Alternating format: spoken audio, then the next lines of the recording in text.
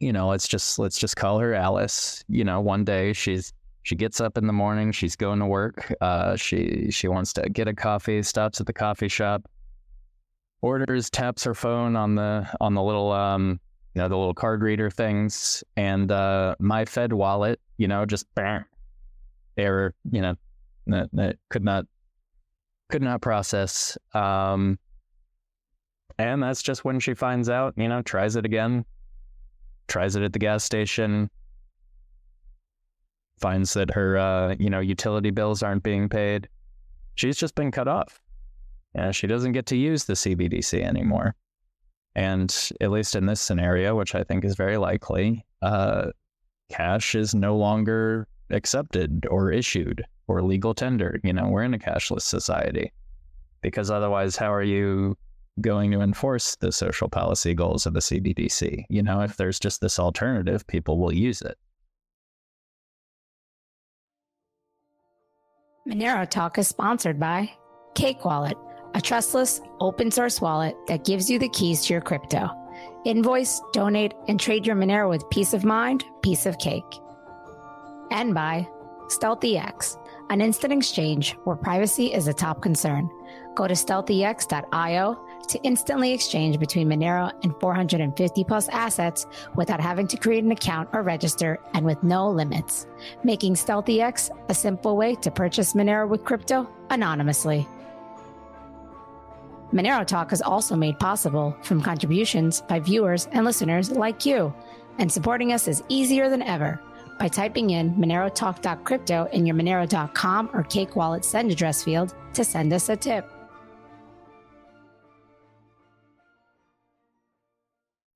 This week on Monero Talk, Douglas Tuman interviews ZELINAR XY, a writer, crypto veteran, developer, and author of the recently released book, The Right to Transact. The two discuss ZELINAR's journey into crypto, how he came about to writing his book, why the right to transact is as important, if not more important, than other rights in the Constitution. Will people wake up when CBDCs arrive? And how bad does it have to get for people to understand that the right to transact is important? They also talk about different governments around the world trying to implement CBDCs and which regions have a higher risk of implementing it. They then discuss Monero versus Bitcoin in terms of censorship resistance and why the tech behind Monero is better at resisting state censorship and surveillance. Monero Talk starts now.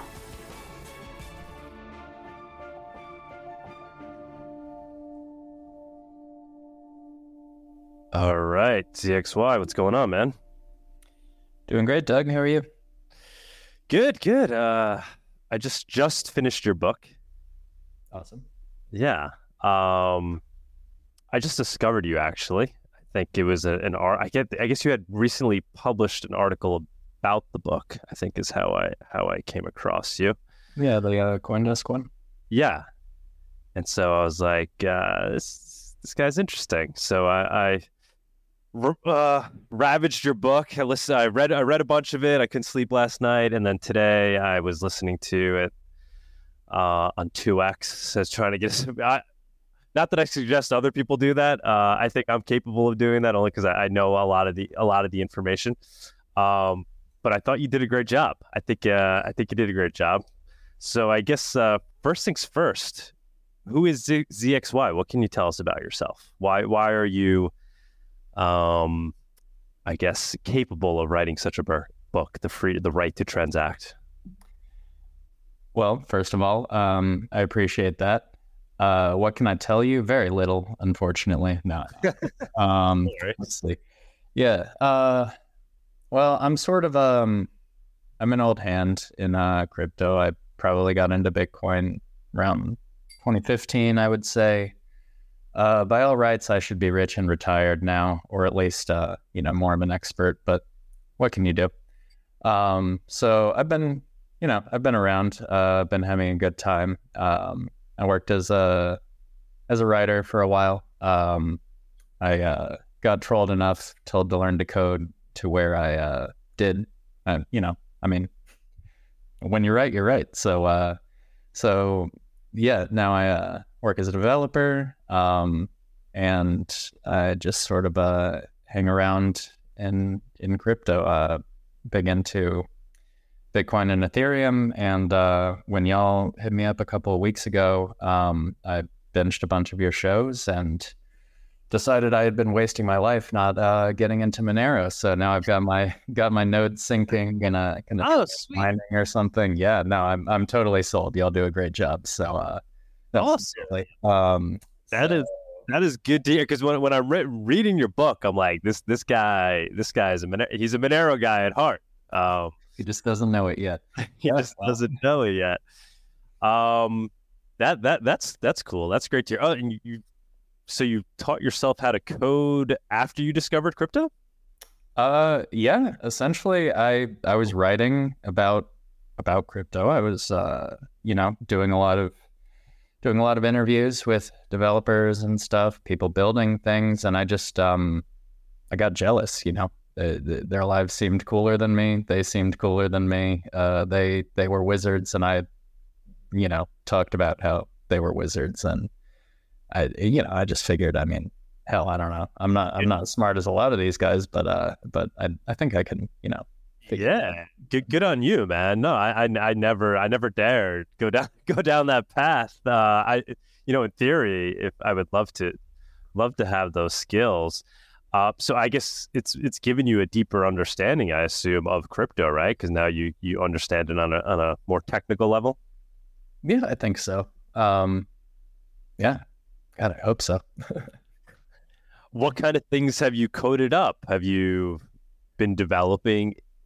So day to day, I'm a front end dev, so I just do like web UIs and stuff. But I've messed around with smart contracts and stuff, and I try to at least play around with everything I use. Run nodes locally and stuff, and read some code. I'm not I'm not contributing to Bitcoin Core or anything, but it's just my day-to-day job is as a front end dev. So I'm not that much of a wizard, but sorry. And so we're really smart and great, actually. So and so the book is titled "The Right to Transact," and we'll get into it in great detail.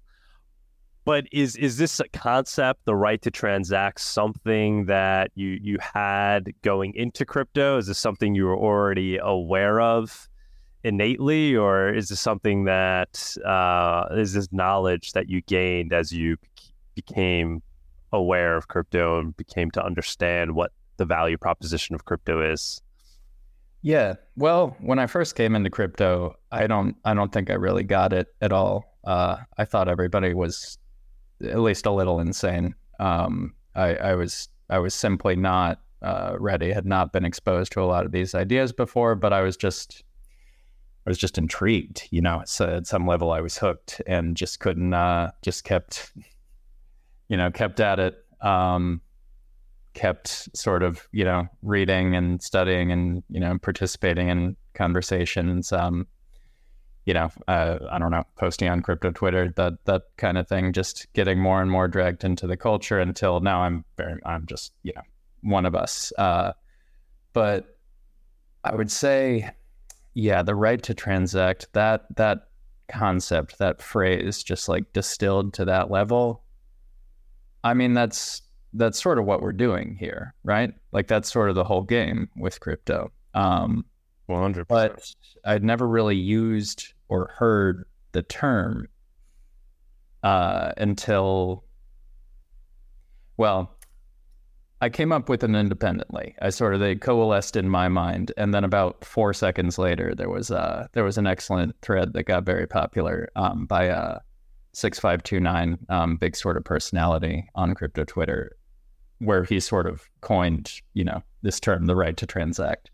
And I had already started working on the book at this point, but had barely really, I had not made any progress, and who knows if I was going to ever finish it, frankly.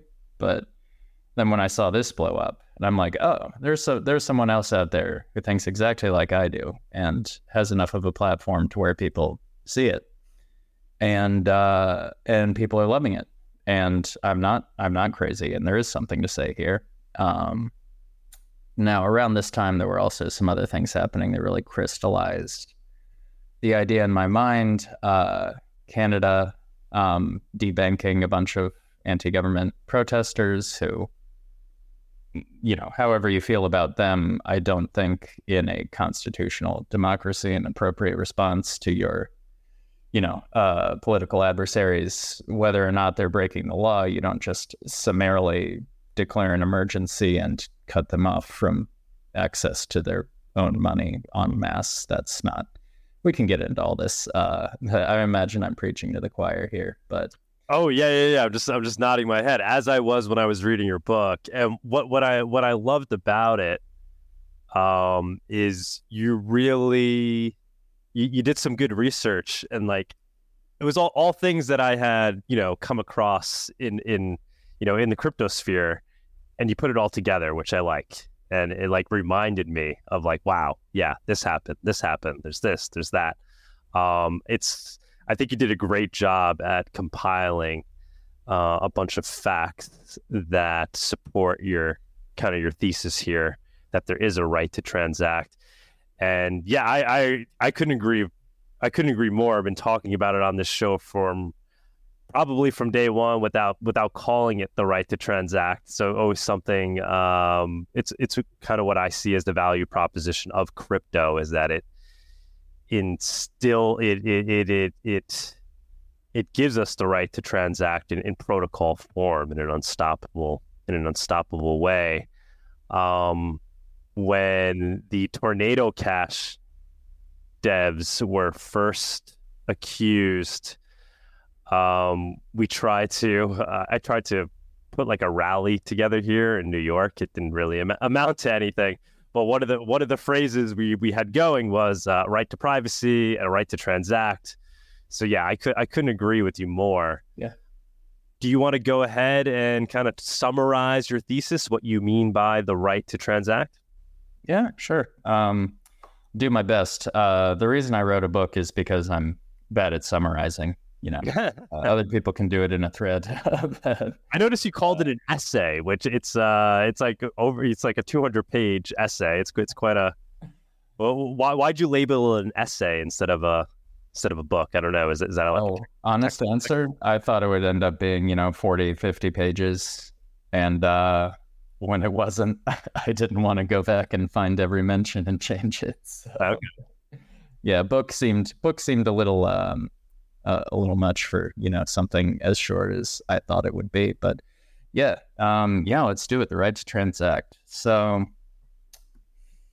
in constitutional democracies, like America's, we have certain rights that we recognize. They might be honored more in the breach than in reality a lot of the time, but we can all at least agree in theory at some level that we have the right to free speech, free exercise of religion,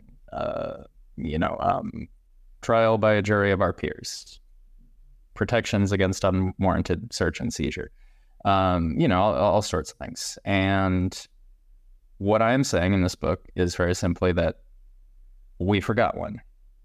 The right to transact is on par with those other fundamental human civil liberties. The reason I think that this hasn't really been acknowledged in, the general discourse, that the founding fathers didn't write it into the Bill of Rights or anything, is simply that it was always impractical to try to take somebody's right to transact away. Just technologically, the opportunity didn't really exist. You can be as authoritarian as you want, but what are you going to do? Like, stop people from spending coins and, physical paper bills and, IOUs to each other? It's just, there are easier ways to, repress your population until the digitization of the economy, the internet, and unfortunately, ironically, the invention of Bitcoin and smart contracts and crypto have sort of inspired a lot of this, but now we've got CBDCs, central bank digital currencies coming down the pipeline.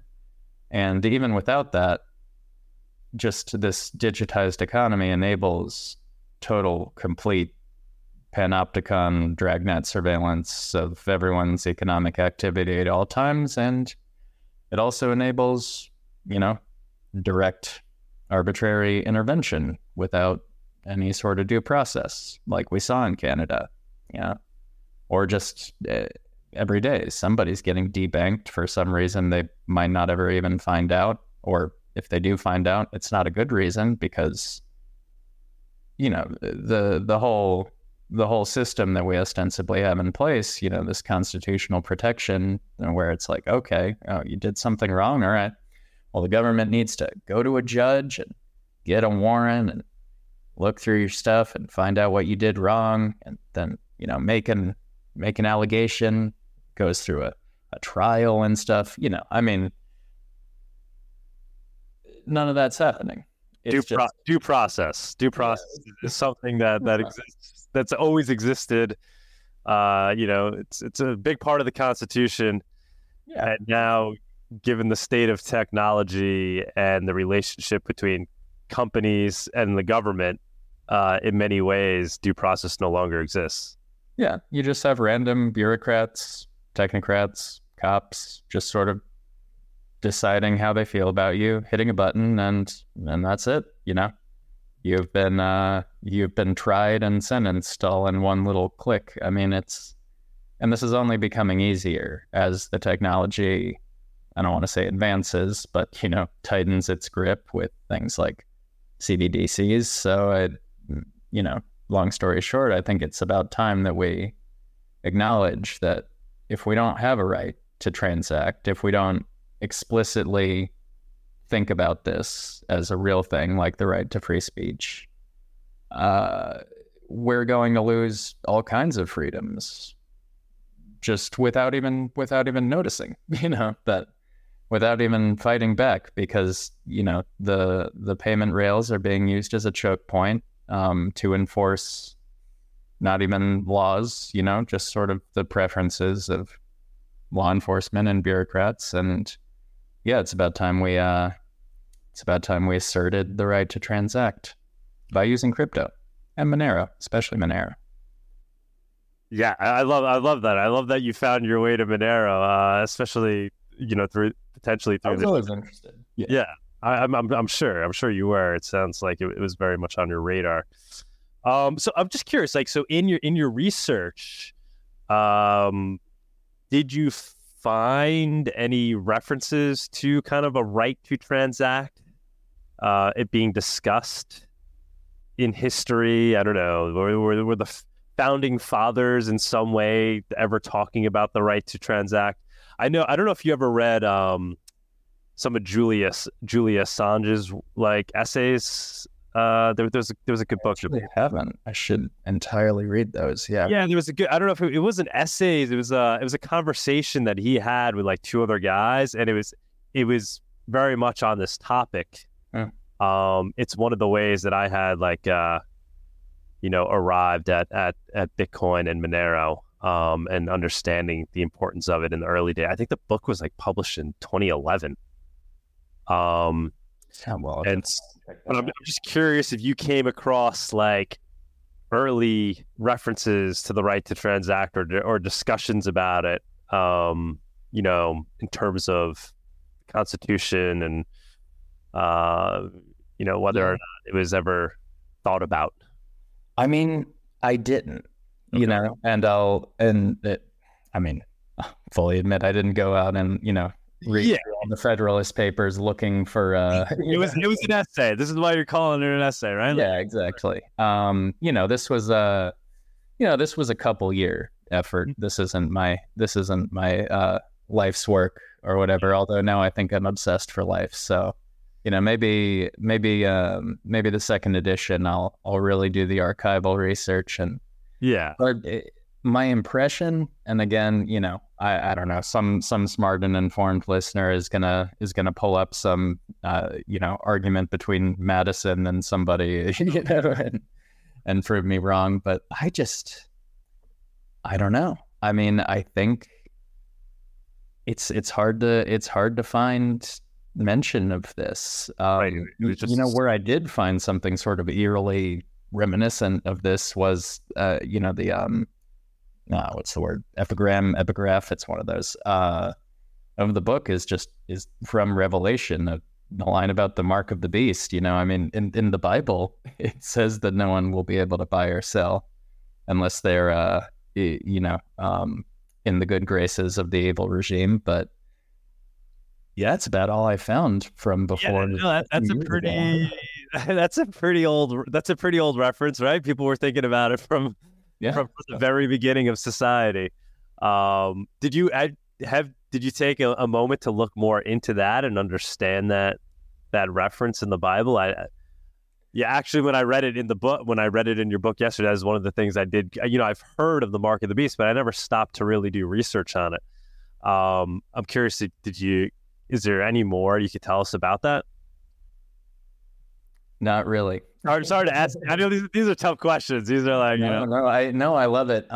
Yeah, I mean, I'm fully willing to own my lack of sort of researching like every no worries possible historical nook and cranny of this, because I think what the book is to me is basically just a polemic.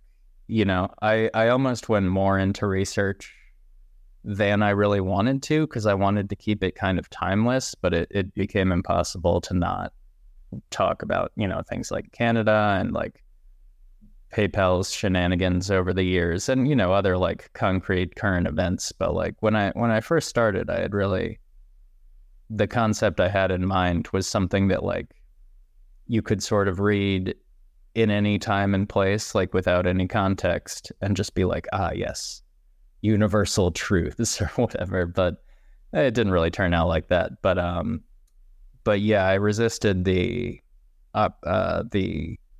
I see it as a temptation to a bad habit I've had over the years is starting projects and then deciding that I need all possible context on this and disappearing into a reading list for 3 years and then giving up, like without ever doing it. So, but you did do it. I don't know. I mean, hopefully somebody in your. Oh, sorry. Go ahead.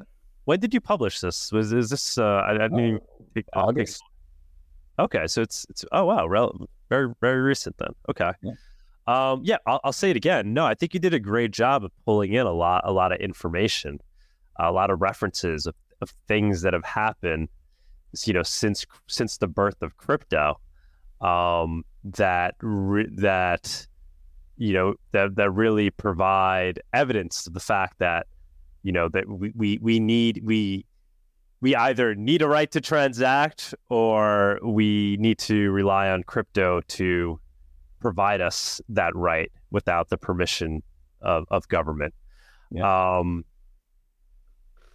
I thought that was maybe we kind of go back to that a little bit. Why would you even put the right to transact at the same level as something like, freedom of speech, things like that? Like why, in your words, why is it just as important? Yeah.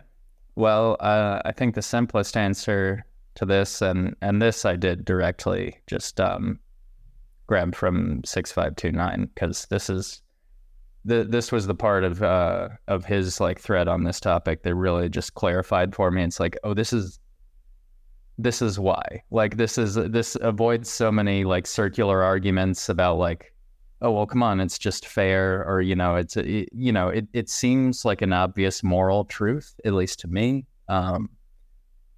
But yeah, I was trying to get down to the pith of like, how do you argue to someone who doesn't immediately buy into that? Mm-hmm. Why? Why do we have a right to transact? Why is it so fundamental? And his answer, which I just entirely believe, is without it, what other rights do you have? What are you going to do if you simply are unable to use money? You can't buy, sell, you can't work and earn money. You just like all the money you're allowed to use in your society is your, Federal Reserve digital wallet, and it just turns off one day, and that's it. No more money for you. How are you going to do life, liberty, the pursuit of happiness? Right. How are you going to express yourself then? Like, oh, you have a right to free speech or whatever. Okay, sure, but I can't obtain pen and paper. It's like that. Much less, being deplatformed by, I don't know, Facebook, Twitter, that kind of thing. Like how, I mean, I can't assemble and protest if I don't have a way of getting to the place. I think you give this example, right? Yeah. Things like that. Like all those all those rights. It's great if they exist, but if you can't freely transact, good luck practicing any of them, right? Yeah. So that seems like the simplest, sort of most straightforward formulation. It's like, oh, well, yeah, but I don't know. I mean, I think I would just add that you can make all sorts of practical sort of like ends-based arguments about why we should have free speech, for example. Like why should we tolerate truly hateful, bigoted, just awful speech? Why should we allow that? And people will say, and I think they're right, that, if you don't have that, you empower some kind of, centralized authority who then, in its self-interest will abuse its powers to decide what can and can't be said. Yeah, sure. Absolutely. We need to be able to discuss seemingly hateful ideas in order to progress because, I don't know, once upon a time it was considered hateful that, anyone who didn't abide by every single teaching of the, hierarchical Catholic Church would be burned at the stake. You should be allowed to express, a little bit of heresy. That idea. Also, yeah, great. That's a good practical reason. But outside of the practical stuff, I just believe in basic human dignity. And if we don't have a right to transact, we don't have that, Also, just sorry, last thing. I gotta let you talk here. I get off on the No, if anything, I'm cutting you off too much. Trust me, the viewers get pissed when I talk too much, not when the guest talks too much. Yeah, I'm getting warmed up. But when oh no, what was I gonna say? Oh no. Okay, well, yeah. I'm sure it'll come back to me. Well, let me ask you this: what are you proposing? Are you proposing? And this is where, maybe a lot of the viewers are like, "Oh, the right to transact. We're cypherpunks. We're building Bitcoin. We're building Monero. These things are censorship resistant. Monero's private. It's it's fungible. People can't see the transactions. Why are we looking to ask for a government to grant us a right? Are we here to just build some unstoppable tech that they can't stop?" Yeah. Short answer, I completely agree. If that's your view, absolutely go back to building unstoppable tech. That's awesome, because that's where it really matters. That's how we actually assert this right. But I think that you need the mimetic component too. You need the slogan, you need something. You need to be able to say the right to transact, and other people know what you're talking about, and that has emotional resonance for them. And it's like, it brings up a whole like complex of like ideas and beliefs and stuff, because you can build the best, permissionless, decentralized, private tech in the world.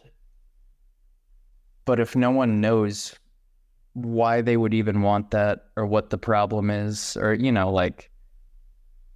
and I think condensing it, I mean, any number of other awesome slogans is, I mean, there are so many ideas that resonate so profoundly with me in crypto, but this is just, I mean, I think this is just one more, you know, because I actually like in the book, I don't know, I barely mention, I'm not sitting there arguing that like politicians need to go out and try to amend the Constitution or like pass a law or whatever. Mhm. I would certainly be in favor of that, but I don't really care about that. I mean, the laws are just paper in the end, you know. It's people believing in this, feeling as strongly about it as they do the right to free speech or to bear arms or something. Right. And then it's the tech, you know. Right. But I think we need both. Like cyberpunks do. I've been yelled at by cyberpunks who are like, no, literally don't even talk about ideas. Cyberpunks like write code or whatever. I'm like, I don't know. I mean, it gets a little confusing. It's like, no, we're on the same team. I'm just saying. I mean, every movement has, you know, I don't know. We're on the same team. Exactly. Yeah, I think a little bit comes from the fact that, you know, we're not coders. I'm not. I mean, I'm a cypherpunk by philosophy, but I don't have the ability to go build out Monero. I have the ability to help it in other ways, and a major way I can help is just by spreading the idea of Monero and the concept of Monero and why it's important, right? Which is basically what you're saying. We need the meme of why it's important to spread, of why it matters. People need to understand the problem that it's solving, which is providing people this right to transact where no government can take it away.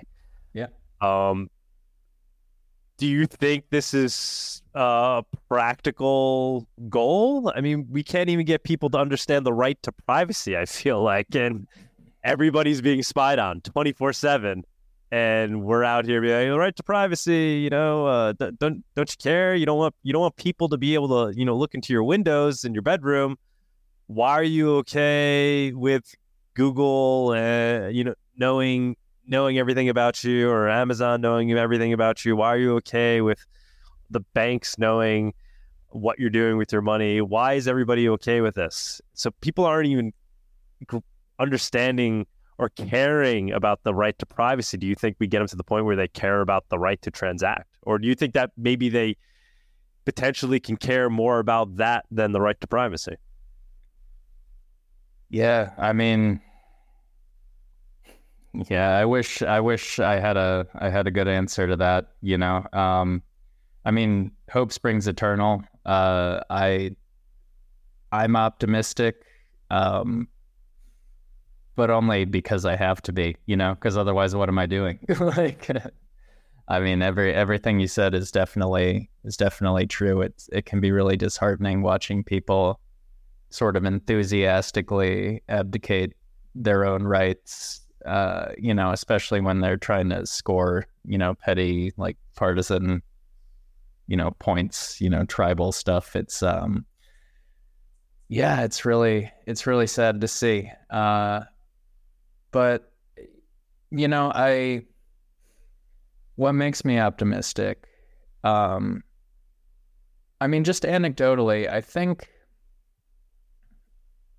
I think one, now this is wrapped up in, you know, some pessimism at the same time. This is a bittersweet notion, but it can simply get bad enough to where the average person sees what's happening, and we might be getting closer to that. I would rather things just stay good than you know, then society degenerate to where, oh, now everyone shares my political beliefs. Yay, this is a victory, you know. Yeah, that's sort of Pyrrhic, but that's one. And the other thing, you know, I don't know, just the experience of because you know, people in my life know that I did this, and you know, they're all so proud, you know. They're like, oh wow, you're a whole book. People love books. It's just a very exciting, not essays, whatever, but books. You know, you cross that 200-page threshold or whatever, and they get very excited. So they like stories. Yeah, and they read it, and I, I don't want to pick on anybody, but I've had some of the most people I would imagine would be so hostile to these ideas, would hear even a couple of these phrases and immediately go, far right, illegal, deplatform, and they've been very receptive. Now it probably took that like personal relationship for them to get through a few pages and really actually sort of have an open mind about it. But like, I don't know. This does make sense to people. And I think part of the reason, and this is actually what I forgot, what I was going to say earlier and forgot, is that the right to transact, unlike a lot of other things, a lot of other rights, like we've just had it this whole time in practice. And I think that's why no one, again, I can't guarantee the founding fathers didn't talk about it or whatever, but I didn't see anything, and I think the reason is that it just wouldn't have made sense. What are you talking about? Like, who's gonna stop you from, like, you want to buy or sell something? Like, I don't know, your copper coin that you're handing over to somebody in 1790 isn't going to like spring to life and refuse to be spent on seditious material or some contraband or whatever. Like it's just a preposterous notion. Like money was not an effective means of censorship or control until it was digitized. Mm-hmm. And when people realize this, they go, oh, I've enjoyed a freedom my entire life and it's being clawed away from me in real time. I don't love that. That arguably describes privacy too, but I mean, we've had, the government snooping on you, maybe less effectively, but that's a tale as old as time, that free speech being infringed is the norm, not the exception. Freedom of religion, all that, like, a lot of these other rights are things that have barely ever been, respected. Whereas this is sort of like everyone had this right all the time until now. It's exciting to hear that people that you've shown the book to that aren't necessarily assumed to be people that would agree with these ideas are taking to it. That's exciting to hear. Yeah, have you being polite, but yeah, you mean it? I've got the opposite, because I mean I've been out there literally on the streets, trying to explain Monero to people at times, and often I get the eyes glazing over, right? Not even when I'm talking, just the elimination of cash, right? Trying to, you're using, I'm talking to a vendor and he's accepting Venmo or whatever. Like, all those transactions are completely traceable. The government can see them. Just like, whatever. It's, I got nothing to hide, right? I got nothing to hide line. Yeah. Edward Snowden talks about those things very eloquently when he talks about the importance of the right to privacy, comparing it to freedom of speech. What is it? It's like the equivalent of saying I have nothing to say, or is that his line? Yeah, saying something like that, right? Saying you don't care about the right to, what is it? It's not I forget. Saying I have nothing to hide, so I don't care about the right to privacy. We're just... It's like I have nothing to. I don't care about the freedom of speech because I have nothing to say, right? Yeah. Which freedom of speech? Everybody's like, what? No, of course, freedom of speech. Mm-hmm. Well, my freedom of speech. That I don't care about other people's. Right. So that's have you gotten those other reactions? Whatever, man. Like, well, from those same people. I don't care. It's convenient. It's free to send. Cryptocurrency, right to transact. I can transact. I could just use Venmo. Nobody's stopping me. Yeah. No, these very same people, my, friends and family, and found me very annoying. Just, the the standard labels, just like, oh, conspiracy theorist, like, and, I mean, they tolerated me, but yeah, I definitely graded on them. But that's the magic of listeners out there. If your friends and family are annoyed by your crazy Monero adjacent ideas, the secret is you write it down in a book and they'll go crazy for it. Books are magical. People just I know I can't believe I haven't gotten there yet, I just haven't had the time. But that is a great way. That is a great way to get people to understand, because these are complicated topics. You do have to take people through. You have to take them on a journey. Yeah. For them to really understand. That's true. But to get back on track, yeah, I think it's gonna take moments. It's gonna take unfortunately, it's gonna take moments where governments are acting out in a totalitarian way and taking away people's right to transact, for people to realize that they need a right to transact, right? And I think that's maybe where we could start to talk about CBDCs, which is a big part of your book. Like, that might be the catalyst, the wake-up moment, where everybody's like, whoa, wait a minute. I used to just be able to spend my money whenever I wanted.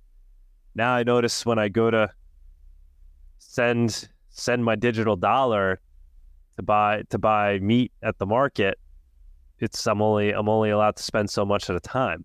Yeah. I don't remember things being like that with cash. You've exceeded your carbon allowance for the week or something, like, right. Yeah. Now, I think most people outside of the Monero sphere and part of the crypto sphere would be like what the fuck are you talking? What are you, crazy? Like, right? Like, you're a conspiracy theorist. Yeah. But these things aren't too far-fetched, and I think you give some good evidence in your book as to how we've already seen governments take advantage of technologies, the current technologies that they have, and that it's perfectly conceivable to see how they will most likely take advantage of this new technology, the CBDC, right? Yeah. Well, I mean, I mentioned just before we get into CBDCs, I mean, on governments already doing this. I mentioned Canada earlier. I think people are familiar with that story, but, the Trudeau declared emergency powers and announced that essentially banks and financial service providers, when just provided with names by the police, should freeze those accounts. No additional due process, just, finger gets pointed, account gets frozen, and that they would be protected from any litigation by the victims of that treatment. And yeah, that I think was a wake-up call for a lot of people. Unfortunately, a lot of people didn't know it happened. It wasn't really... if you get outside of our sort of bubble, crypto, Monero, this sort of area, people don't know that's even a thing that happened. There were articles in the papers, in the mainstream media, but they were not aghast. The tone was not, what has happened? It was just like, either straightforward or, frankly, pretty I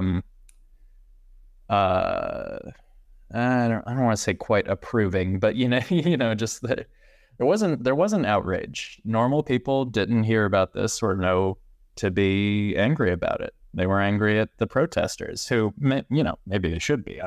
I don't really have an opinion on the protests themselves. Just the response to them. Well, yeah, that's a product of politics and propaganda, right? And people not being able to separate this issue from what it was they were protesting about. It doesn't. They could have been out there protesting about anything. The fact is, the government stepped in and censored their ability to transact for purposes of shutting down their protest. But 99% of society didn't really care about that. They just cared about what the topic of the protest was. And if they didn't agree with the topic of the protest, they were like, yeah, fine, whatever. Yeah, let them shut down their bank account. I don't want the truckers, locking down my city. These crazy loons who don't believe in vaccines, or they saw them as conspiracy theorists, whatever it is. They didn't even stop to consider the fact that there was no conspiracy going on here, but governments were actively acting totalitarian to like the worst degree possible. Yeah. And shutting people down, shutting down their ability to transact. But unfortunately, it's hard to break through to these people that are already politically aligned with these certain ideas, and they just can't see the deeper issue.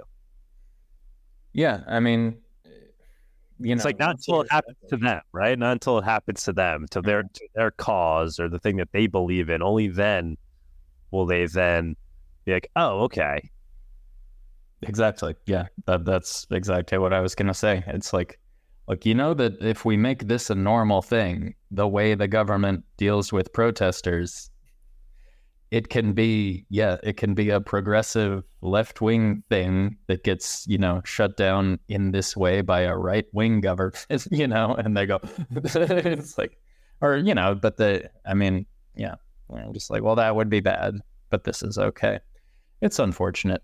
But yeah, the thing about CBDCs is that they take that process, where the government, declares an emergency. They have to do a big press conference.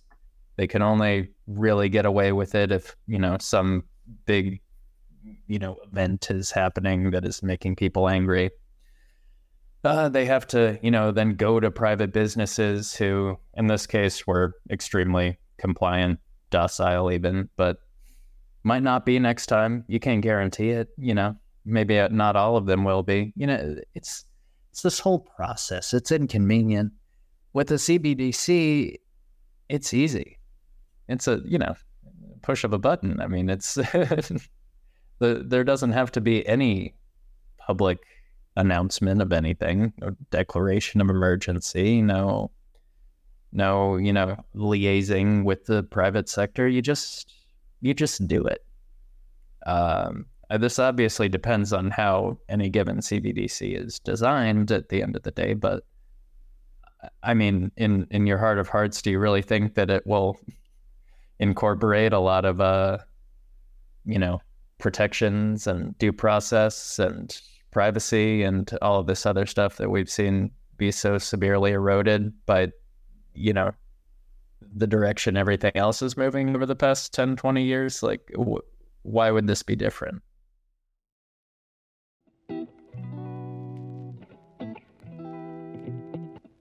Do you love coffee and Monero as much as we do?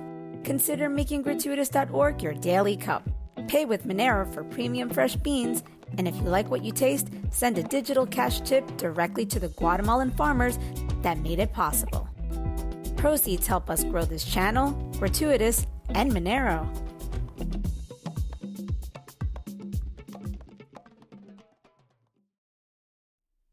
We talk about it on the show all the time, but tell what do you see as the likely outcome for CBDCs? Give us your vision.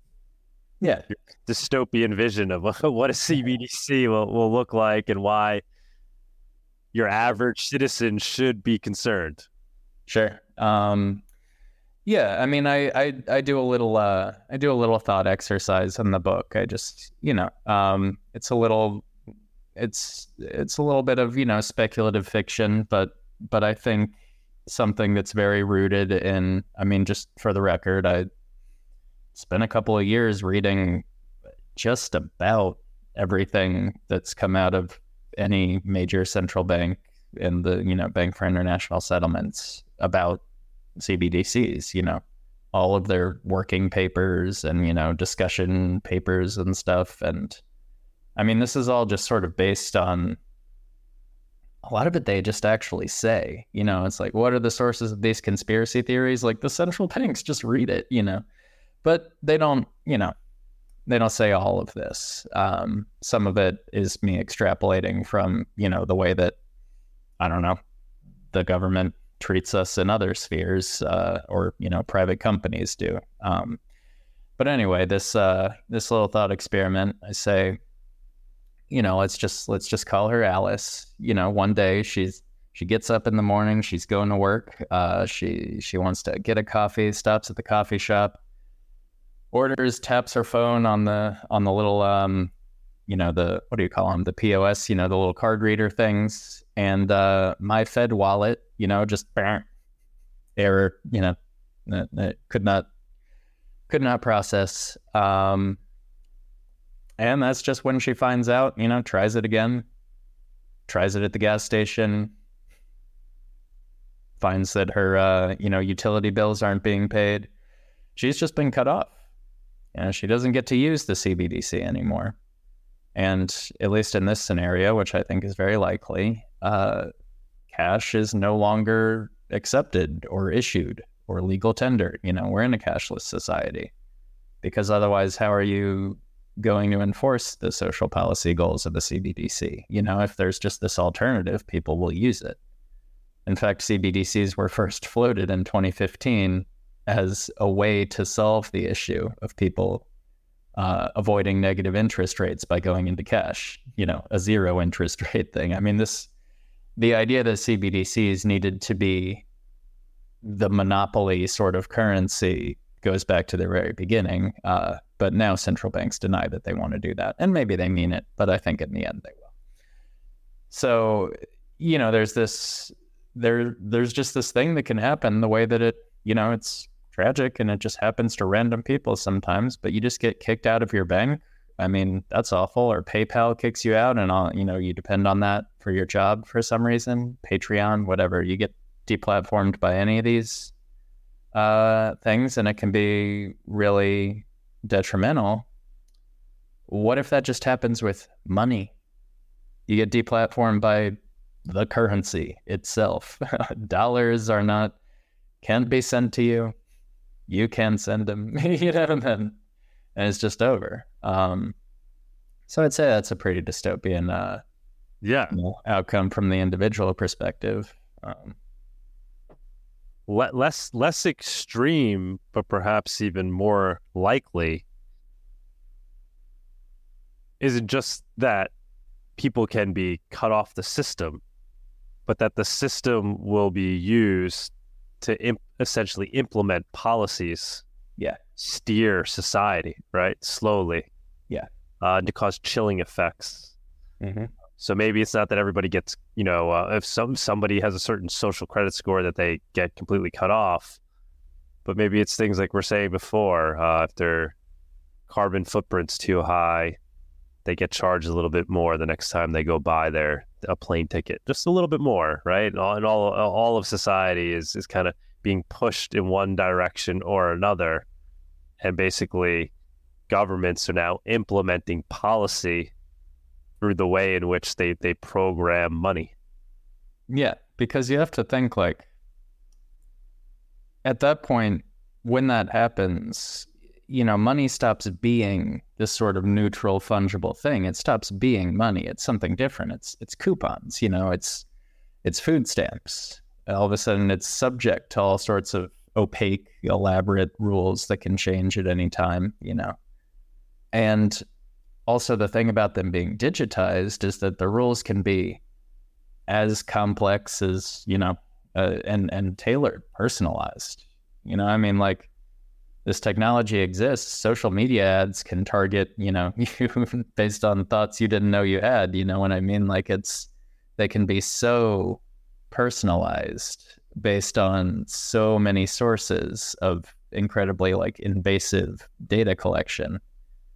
And that could just be how money works. It might not be like, oh, Alice goes to the coffee shop and can't buy coffee because she's just been straight kicked out of the system. I mean, that's a catastrophic outcome, one I think could happen. But instead, it's like you're saying, it's like, oh, I want to go buy Want to go buy some charcoal, having a barbecue. Oh, no, due to wildfire risk, like, your area is not allowed to buy charcoal, or it could be something about you, it's like you go to try to buy a book that maybe has some interesting ideas on Amazon or whatever, and based on your social media history and internet browsing history, the algorithm has determined that you really probably shouldn't be reading that book. You're looking a little suspicious. Not only can you not buy that, but we're, diminishing your spending threshold for a few weeks here, just to let you know, Right. The real problem is the initial policies that are going to be implemented via something like a CBDC are going to be things that really nobody can argue against, right? Like, or maybe some small subset of society will, but for the most part, everyone would be like, yeah, that sounds like a good idea. Yeah, let's make it more difficult for people to buy cigarettes or sugary drinks, right? So we auto add a tax when somebody goes to spend their CBDC on a sugary drink and they had already bought one that week. Yeah, we want people to be healthy. Who doesn't want people to be healthy? We're helping people, right? We're working together as a society to, bring down the cost of healthcare by gearing how people can spend their money. I would be concerned about that off the bat, but there's unfortunately a large swath of society that might see the value in that initially, right? Yeah. And if you talk about a slippery slope, they say, oh, that's a fallacy. Oh, don't be paranoid, But it always starts like that. I mean, I'm old enough to remember before social media companies really deplatformed people. It just sort of didn't happen. It was a free-for-all, And then, like, Alex Jones got deplatformed by every social media company just all at once.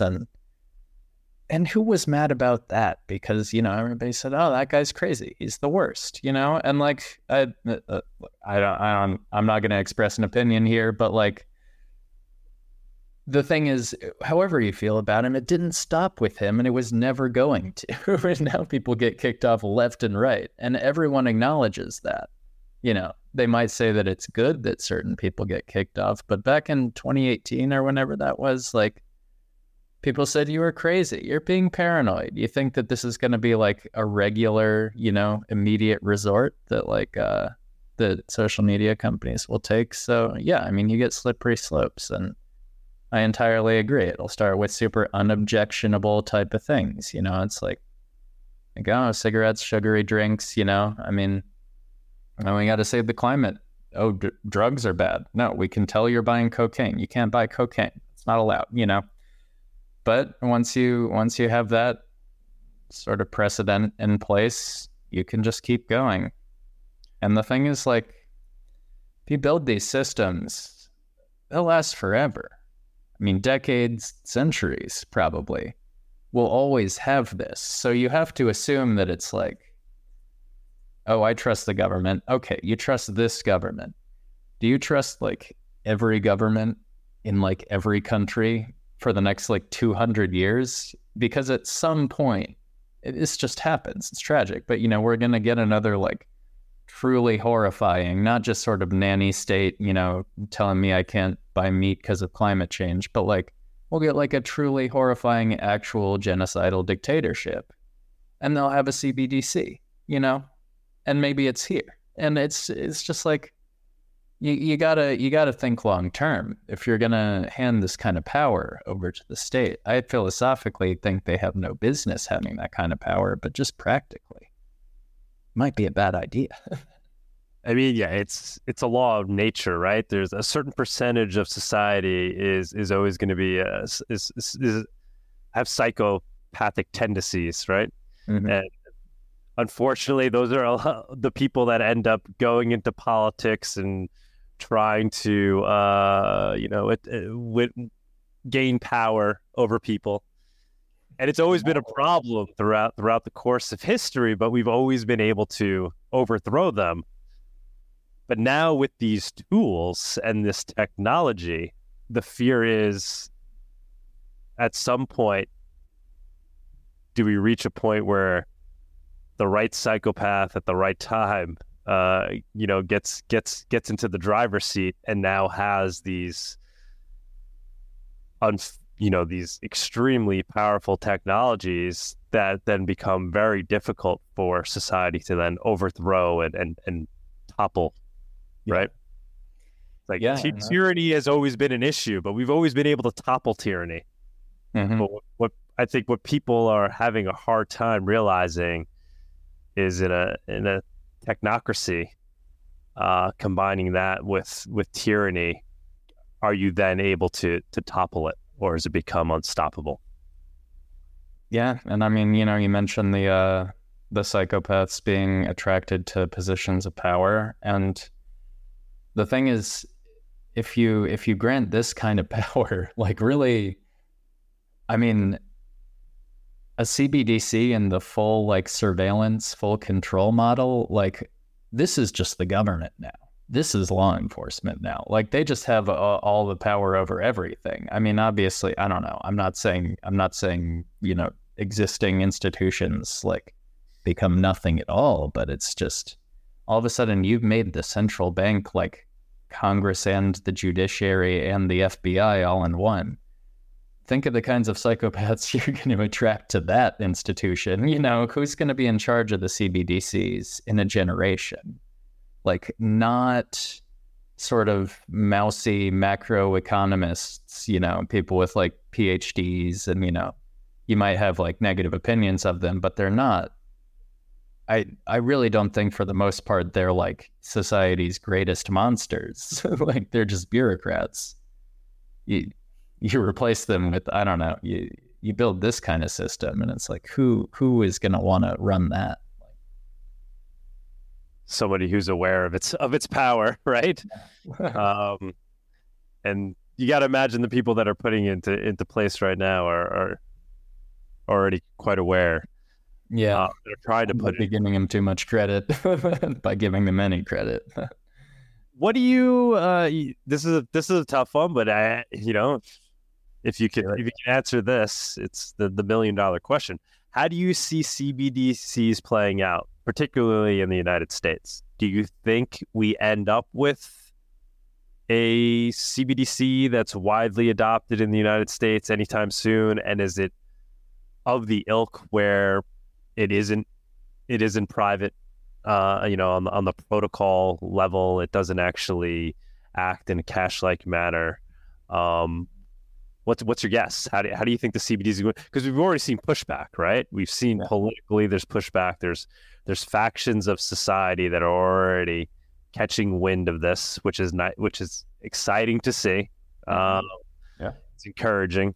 We've seen political leaders that are out there talking out against it.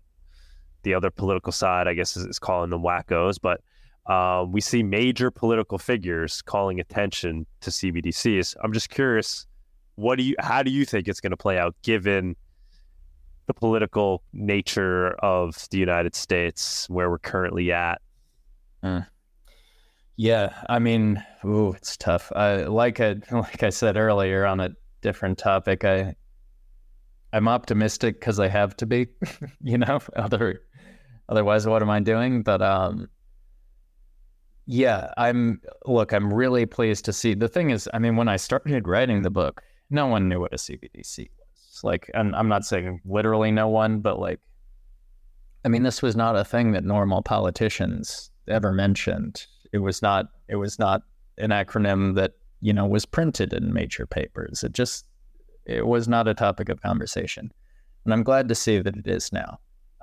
People are starting to get inoculated against it because they have this fun quality where CBDCs are so awful and so unnecessary, and no one has ever asked for anything like this, that when they get brought up, the side that supports them, I don't want to say all Democrats support them. I don't think that's the case, but broadly in this, everything's so polarized that in this moment seem to be the ones more in favor, and but they don't want to talk about it.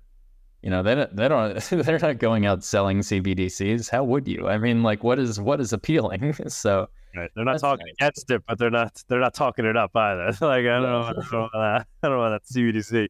Yeah, I mean, it's so they're like RFK Jr. doesn't like it, but he's a whack job. But I'm not saying I like him, right? So we have RFK Jr. that's out there talking against him. We have Ron DeSantis, right? Mm-hmm. Congressman Tom Emmer. There's a bunch of people now. I think Ted Cruz is Ted Cruz. No, it's great to see, because I mean, it is nice that that it is just such an unappealing thing that so far the people in favor of it have not managed to to really get any like explicit support. Now, on the other hand, that there's a scenario where it just gets, sort of rushed through. It seems like it requires legislation, but who knows? I don't know about that kind of stuff. Where it just gets sort of pushed through as, modernization of the payment rails. It's very boring. Don't pay attention to it. We had FedNow, right? FedNow was kind of a that didn't step in that direction. That wasn't a topic of normal dinner table conversation. That, people didn't go to the bar and argue about FedNow with, in politics, like that's not. So it could happen like that. It could just sort of happen. And, people don't really know what's happening. They're just like, digitization, that's the future. Yeah. Ooh, streamlined, convenience. And by the time anyone realizes what's actually happening, it's too stuck or too polarized, because I don't know. I mean, you've started to see a certain segment of journalists are being mobilized in support of CBDCs. The talking points are, so convoluted. It's funny. Like I said, nobody actually explicitly supports these things, but they point to a right-wing politician like Ron DeSantis saying, things about CBDCs, which I think are at least plausible, if not just factual. And they say, oh, misinformation, conspiracy theory, oh, fact check, and manage to associate it with, make it sound like QAnon or something. And unfortunately, that's I believe in the people of this country and think that they're, too smart to fall for something that lazy, but, it's a pretty effective tactic. And I also just think that it is so clearly in the interest of the big institutional blob of, law enforcement, of intelligence, of the whole alphabet soup, CIA, FBI, the Treasury, the Fed. I mean, the state, I imagine a lot of people in your audience are fans of James C. Scott's Seeing Like the State. The state likes to see everything. They want visibility. They want the population to be legible. And all these people spending all this money on all these different platforms, or even at cash, so anonymous, they just don't like that. And I think that that the state might be patient. I think it might take longer here in America than, Europe's moving fast. They love this. They're like, sure, yeah, whatever. CBDCs, let's go. There is opposition there. I don't want to be too flippant about it. China is obviously already building it. I mean, it's being piloted at scale. People are like, don't we already have that? Like, bring it on. Right. Yeah. So, look, I think it could happen here. I mean, I think we have to take that risk very seriously. I mean, I don't want to be a doomer about it, but yeah, I'm happy that we're moving more slowly than Europe and China, but we're moving. And the thing also about the politicians, I love to see it in everything, but I don't have a lot of faith in, the Republican Party over the next 10, 20 years or something being steadfast in their opposition to CBDCs. I mean, Right. so much of the financial surveillance, apparatus, this whole KYC AML thing, I mean, so much of it came from, the Patriot Act era, from Republicans, from Bush, and so it's like, I'm like, okay, look, yeah, y'all are my friends now. That's great, like we're on the same side now. Right. But I remember when you weren't, and you might not be again. That might be Democrats in 5 years who are talking about, liberties and the right to transact, and then they'll be my friends. Yeah, it's all just dirty politics, and at the end of the day, you have the powerful people behind the scenes slowly getting done what they want to get done. Yeah. Do you have any insight in who those powerful people might be, and like what the dynamics look like? Right. So we have politicians out there arguing for and against CBDCs, but who are the real interest groups behind them? Right. Obviously, we have the central banks that stand to gain a ton of power if a central bank digital currency is created. And then maybe on the other side, we have like commercial banks. It's not that they care about people's privacy, but they care about what they're going to lose in terms of their business model and things like that if a CBDC was to come into effect. Have you gone down that rabbit hole at all? Any insight there? What the real powers at play might be? On the surface, it's, we like CBDCs because they can be used to do these things efficiently. And, we don't like CBDCs because it's going to take away people's right to transact or their privacy. But I feel like there's something deeper there, right? There's these commercial powers, these commercial interests that are really fighting it out ultimately behind the scenes. Yeah.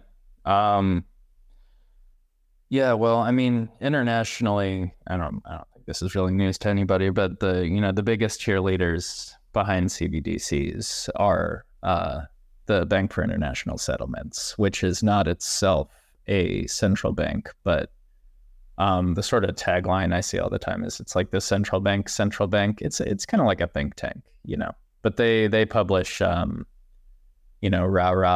let's design CBDCs. It'll be great.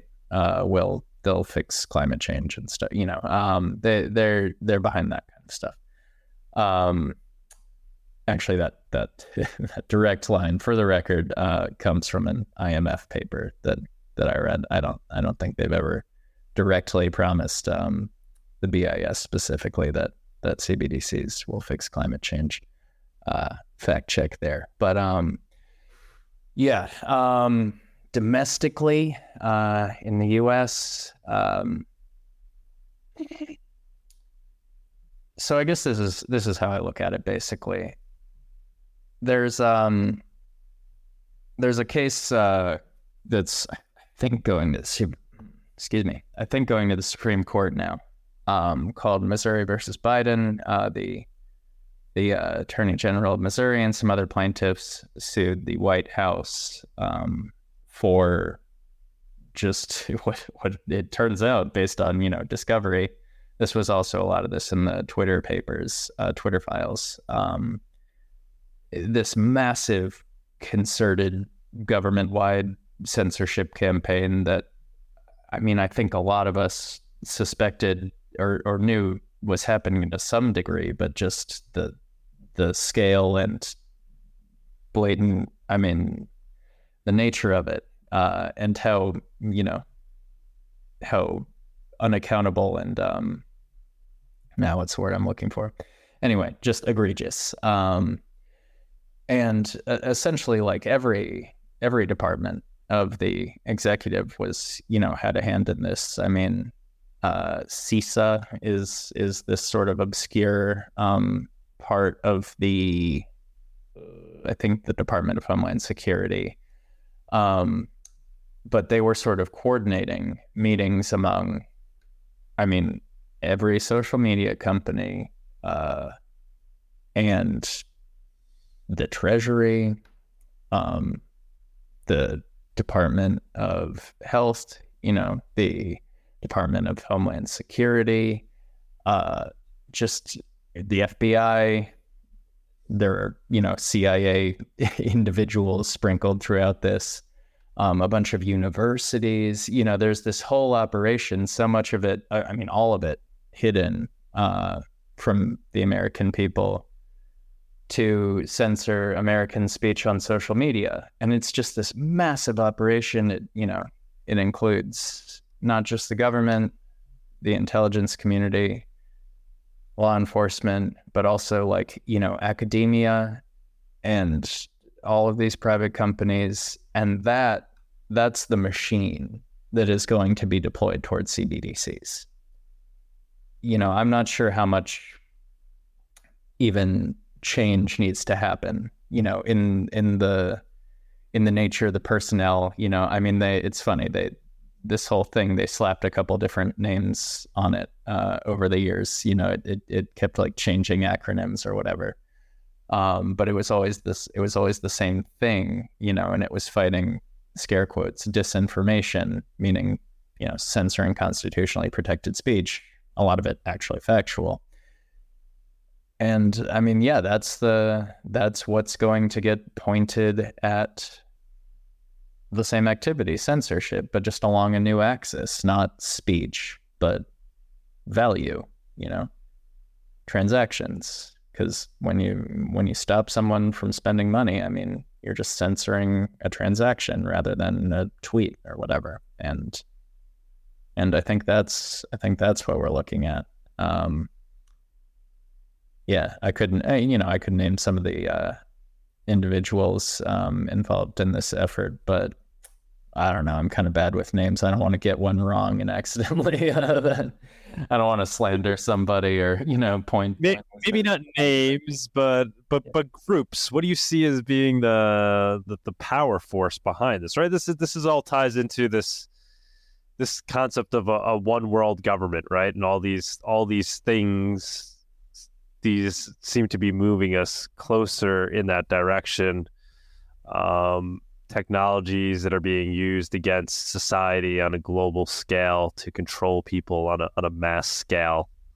Yeah, I think you get into it in the book when you talk about high modernism.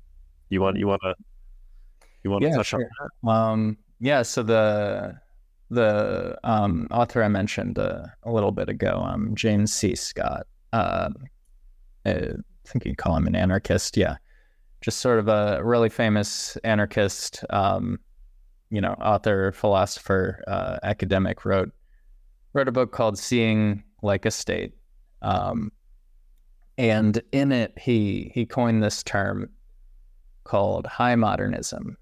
And essentially he says, look at the history of sort of the second half of the 19th century, first half of the 20th century, right? You have states, across the West, essentially, Japan too, modernizing.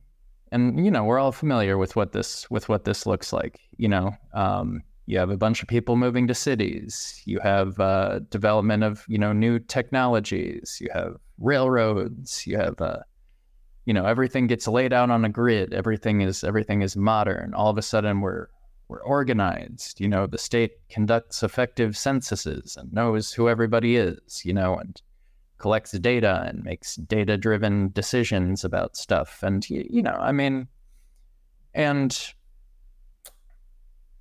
despite all of the negative consequences for, freedom that have emerged from that, how many of us really want to go reverse the modernism, project? Do we really want to go back to being subsistence farmers, in a semi-feudal society? I don't know that I necessarily do. Maybe. But so that's modernism, right? And what Scott calls high modernism is that process, that project, that aesthetic, just taken to this insane degree, to where it doesn't even make sense anymore. it doesn't actually achieve any of the things that modernism achieved, because, we developed all these new medicines and the water's clean now and people die less, the life expectancy shot up, population shot up. I mean, good things came from it, right? But high modernism just thinks that shiny technology, coding everything in Chrome, laying everything out on a grid, saying a bunch of scientific sounding words, that's the whole point. That it's not a means to an end, or, a discipline that gets you to a cleaner, more orderly society. But that just you just lay shit out on grids and there you go, boom, boom. And that's the mentality behind some of the greatest tragedies of the modern era. I mean, the Bolsheviks were high modernists, right? They were just oh, we're gonna drag Russia into the future. We know exactly how the future is gonna look because we've scientifically analyzed society, right? And actually, none of their science is totally absent. There's no empiricism. It's just science sounding vibes. They're oh, we're gonna collectivize. That's modern. And they drag the whole peasantry onto collective farms and cause famines and kill tens of millions of people. But hey, it was, sure was modern, that. And I think that it's important to recognize this sort of tendency, this thread that runs through not just, the Bolsheviks, or we'd call them far left, but not just the left. I mean, you can find high modernists on the right. There was a famous sort of urban, what would you call him? Like a civil engineer, sort of urban architect type of, the term I'm looking for is escaping me, but who, was really into building planned cities. And, he's very much a right-wing figure from the 20th century. Robert Moses? Say it again? Robert Moses? Oh, yeah. Wait, no, that's a better. Well, actually, no. Robert Moses is perfect. Yeah. Yeah. To go with Robert Moses, he is quintessentially high modernist. He's just gonna build 1 million tall bridges and tunnels. Blow everything up, rebuild the city. Somehow the traffic got worse. You actually didn't. None of this was based on any sort of scientific principles. You just said science and modernity a lot and poured a lot of concrete. And he's perfect. And he was definitely, at least in his late life, pretty right wing. So yeah, I think it's good to identify this tendency, this sort of, strain of thought, because I think it's what drives the sort of urge that states have to make CBDCs. In the book and in this conversation, I feel like I go after the left a lot. Progressives are gonna introduce a CBDC and they're gonna claim it's about solving climate change or whatever, and it's just to enslave you. And I do think that, but I don't think it's limited to that worldview at all. I think that it's something that runs through all sorts of political factions, and it's this high modernism. It's this urge to make the world entirely visible, rational, and clean, and control everybody's actions. And what better way to do that than through the money? You can see what everyone's spending their money on, which is just a proxy for behavior. You can see what they're doing. And, if you can intervene, you can control them. It's perfect. This is the point in the interview where I was going to question you on Monero and try to understand why you haven't already arrived at Monero. I know you mentioned it in your book. You talk about it at the end, but it sounds like you've already made your way there, because you obviously understand this stuff very well. You have the ability to think things through and predict how systems are going to inevitably inevitably be taken advantage of by the powers that be. And what always comes to mind is Bitcoin itself, right? You kind of talk about Bitcoin as being the solution in your essay, right? You talk about the downsides as well. But yeah, what are your thoughts on that? Is Bitcoin the solution, or is there a potentially dystopian scenario there given its traceability? Yeah. I mean, I'm a big fan of Bitcoin. I don't know if dystopian is the word I'd use, but I mean, I would say this is just frankly the weakest part in my whole argument in the book is me being like, look, we have the right to transact, and crypto is this amazing technology that protects it. And you need to adopt crypto and you need to use it because it's got the right to transact built right into it. It's permissionless, it's decentralized, it's great. And I leave it at that. It's permissionless, it's decentralized, it's great. But what it isn't, except for things like Monero, is it's not private. And is that enough? Probably not. But I didn't want to pepper I didn't want to just be adding constant caveats about how but actually it's not, it's really not good enough though. I don't know. There's no solution. I can't help you. I mean, I think I'm sure you would argue that Monero is the solution. I would imagine. I hope. Yeah. Yeah. Go ahead. Sorry.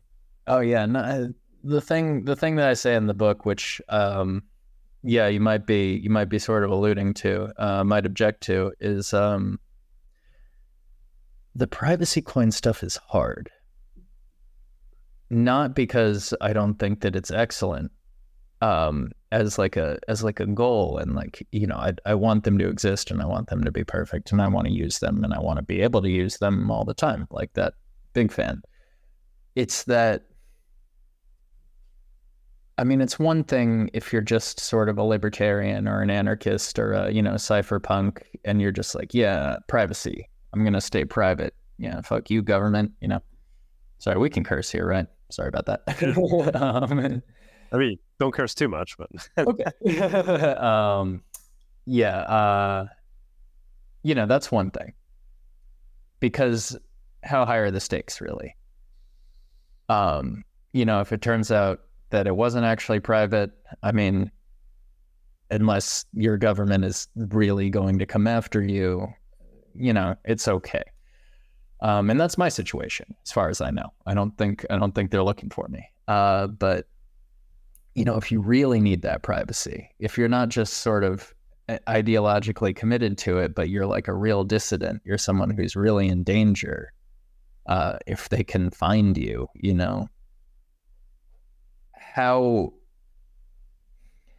crypto is supposed to be trustless, and I can trust that the permissionless stuff works with Bitcoin and Ethereum and stuff, because if it didn't by now, I mean, by now we would have seen, censorship of transactions, like the permissionless bit works, we know that Bitcoin and Ethereum aren't private.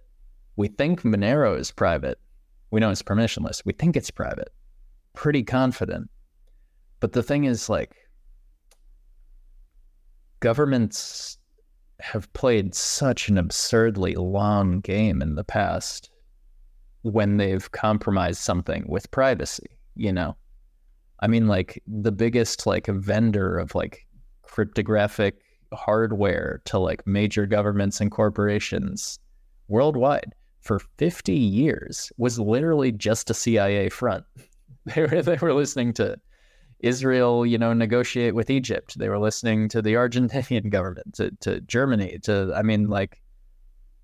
for decades, and getting paid millions of dollars for the privilege. And they kept it a secret that long. It's with a precedent like that, how do you feel good about something? I mean, and I guess that's my question for you. It's just Like, I'm ideologically committed to Monero as a project, and I want it to succeed. So, like, yeah, I'm sold. I'm going to start participating. I'm into it. But, like, how can I really trust that it does what it says on the tin? Mm-hmm. Yeah, I mean, my answer would be it's the same as Bitcoin in that regard. You know, it's an open source protocol. Yeah. The same trust that you have to put into Bitcoin, you put into Monero. It's just math and cryptography at the end of the day. Just maybe some additional cryptography that obfuscates the ledger. Yeah. So you're trusting in the math and the cryptography no matter what, whether it's Bitcoin or Monero. And I guess my response to your concern of, do we want people to maybe potentially falsely trust in some system that could eventually be unraveled? Well, in the meantime, it's the best we have, right? We know it works better than Bitcoin today for purposes of preventing, if nothing more, mass surveillance, right? Pinpointed, targeted attacks where a state wants to go after you and try to figure out what transactions you're making with Monero. Maybe it's, it's not, maybe we shouldn't be saying it's 100% foolproof in instances like that, but we know it's definitely better than Bitcoin for purposes of preventing mass surveillance, right? It's not an open, perfectly transparent ledger that the state can very easily surveil. I guess would be my response to that. Yeah. Look, that makes a lot of sense. In terms of trust, it's the same trust that you have in Bitcoin. Just the math is a little bit different. There's a little bit more cryptography involved, but the same concepts, Yeah, I don't know. I mean, like, for the customers of Crypto AG, this CIA front, it almost would have been better for them if they had just talked in like completely open channels and known that, rather than, trusting a privacy protocol that was compromised and they didn't know it. Yeah, but people are using Bitcoin in that way. People are thinking Bitcoin is private, right? Then they're using tools that are built on top of Bitcoin that they think makes it more private. I don't know how to help anyone who thinks Bitcoin is private still. I mean, I think the Lightning Network, is private, and it does have aspects of it, right? But so, yeah, what's the difference, right? I don't, Yeah.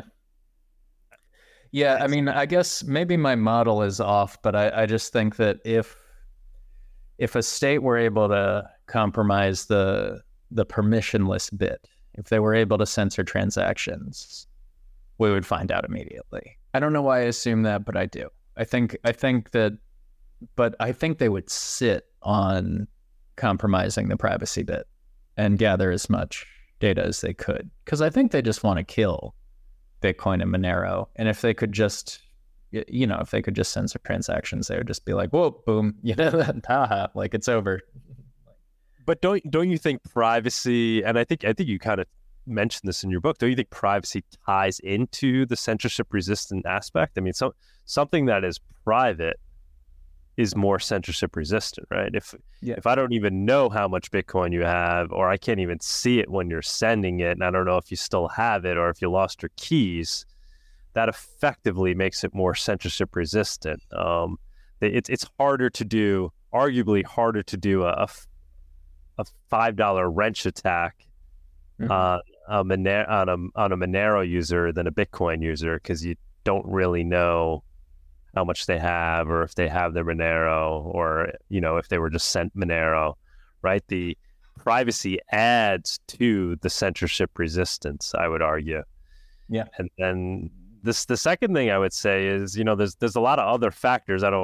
We go into the show into all these things quite a bit on the show, but there's a lot more to Monero than its privacy, right?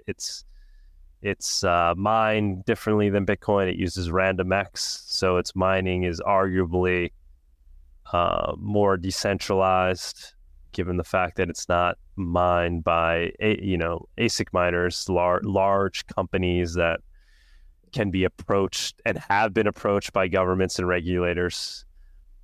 True. Has it been censored? Well, we know there's OFAC compliant miners, right? That are willing to bend the knee to the state and not mine certain transactions. Now, will other miners pick it up? Yeah, so far, I guess that's happened. We know that over 50% of the Bitcoin mining pools are KYC compliant. So all these things are leading towards Bitcoin perhaps maybe effectively being stopped in terms of being censorship resistant because of its attack surface, because of the way its mining network is structured, and you have these large companies that can be approached, because of its traceability, which allows for blockchain analysis.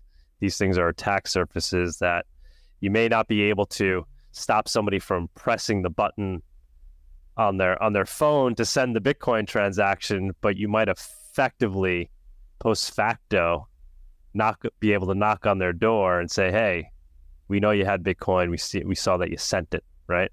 We've seen Bitcoin get confiscated in very large ways.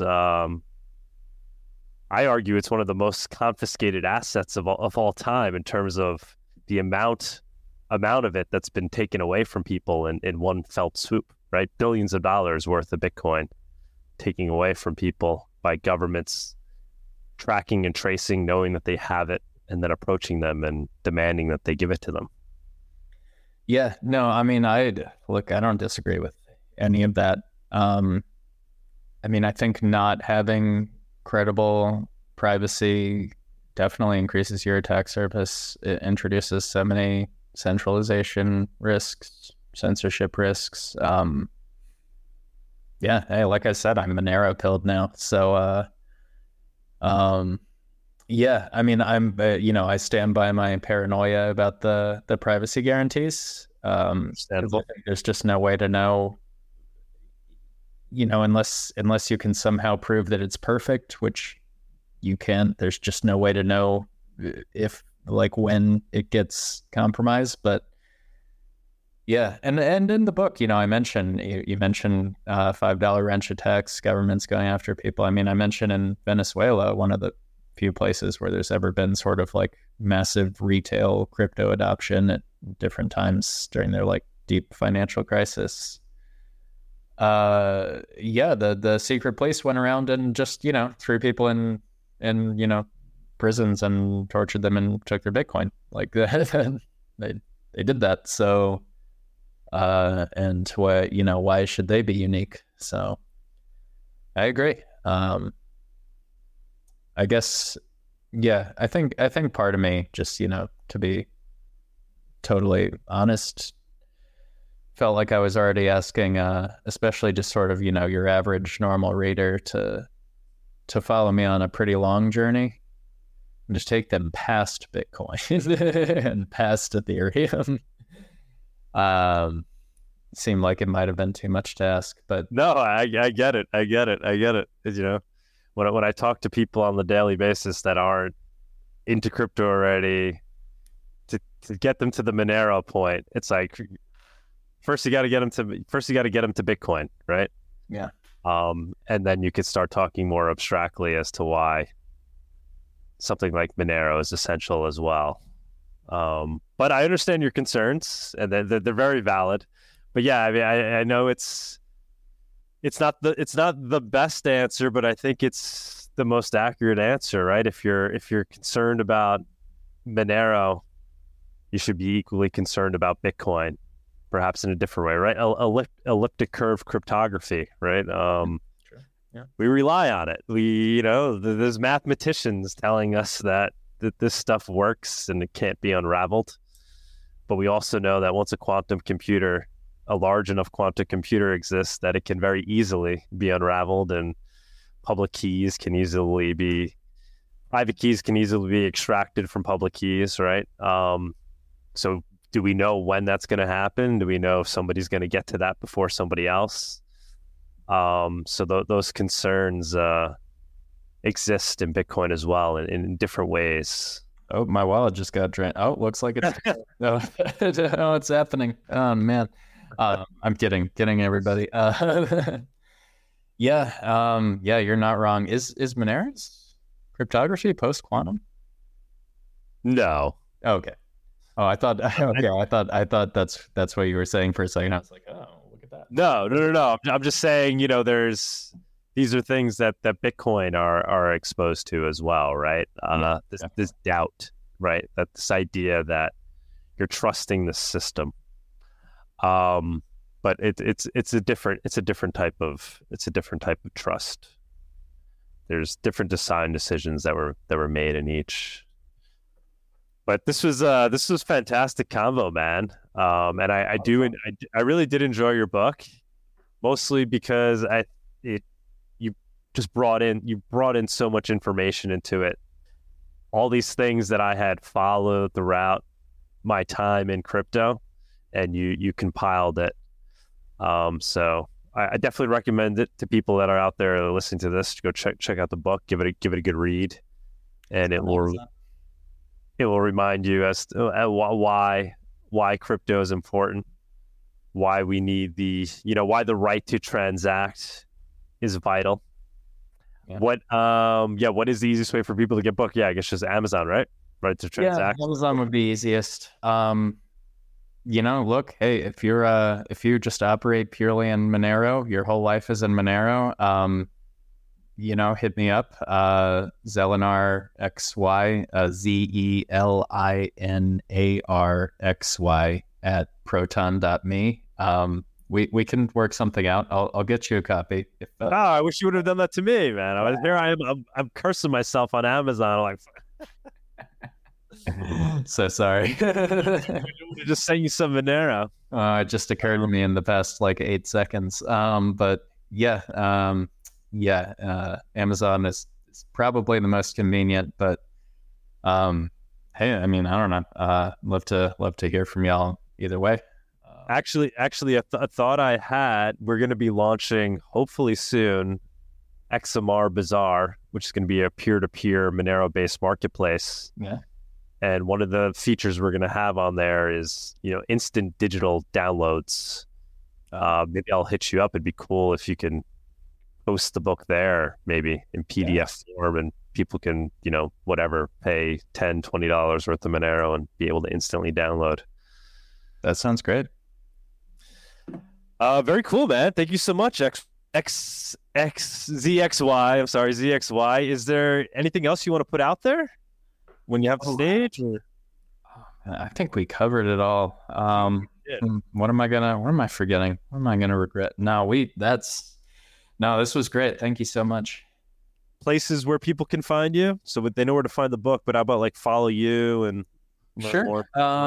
So ZelinarXY.com, and I am pulling it up right now to check that it's not down the second before.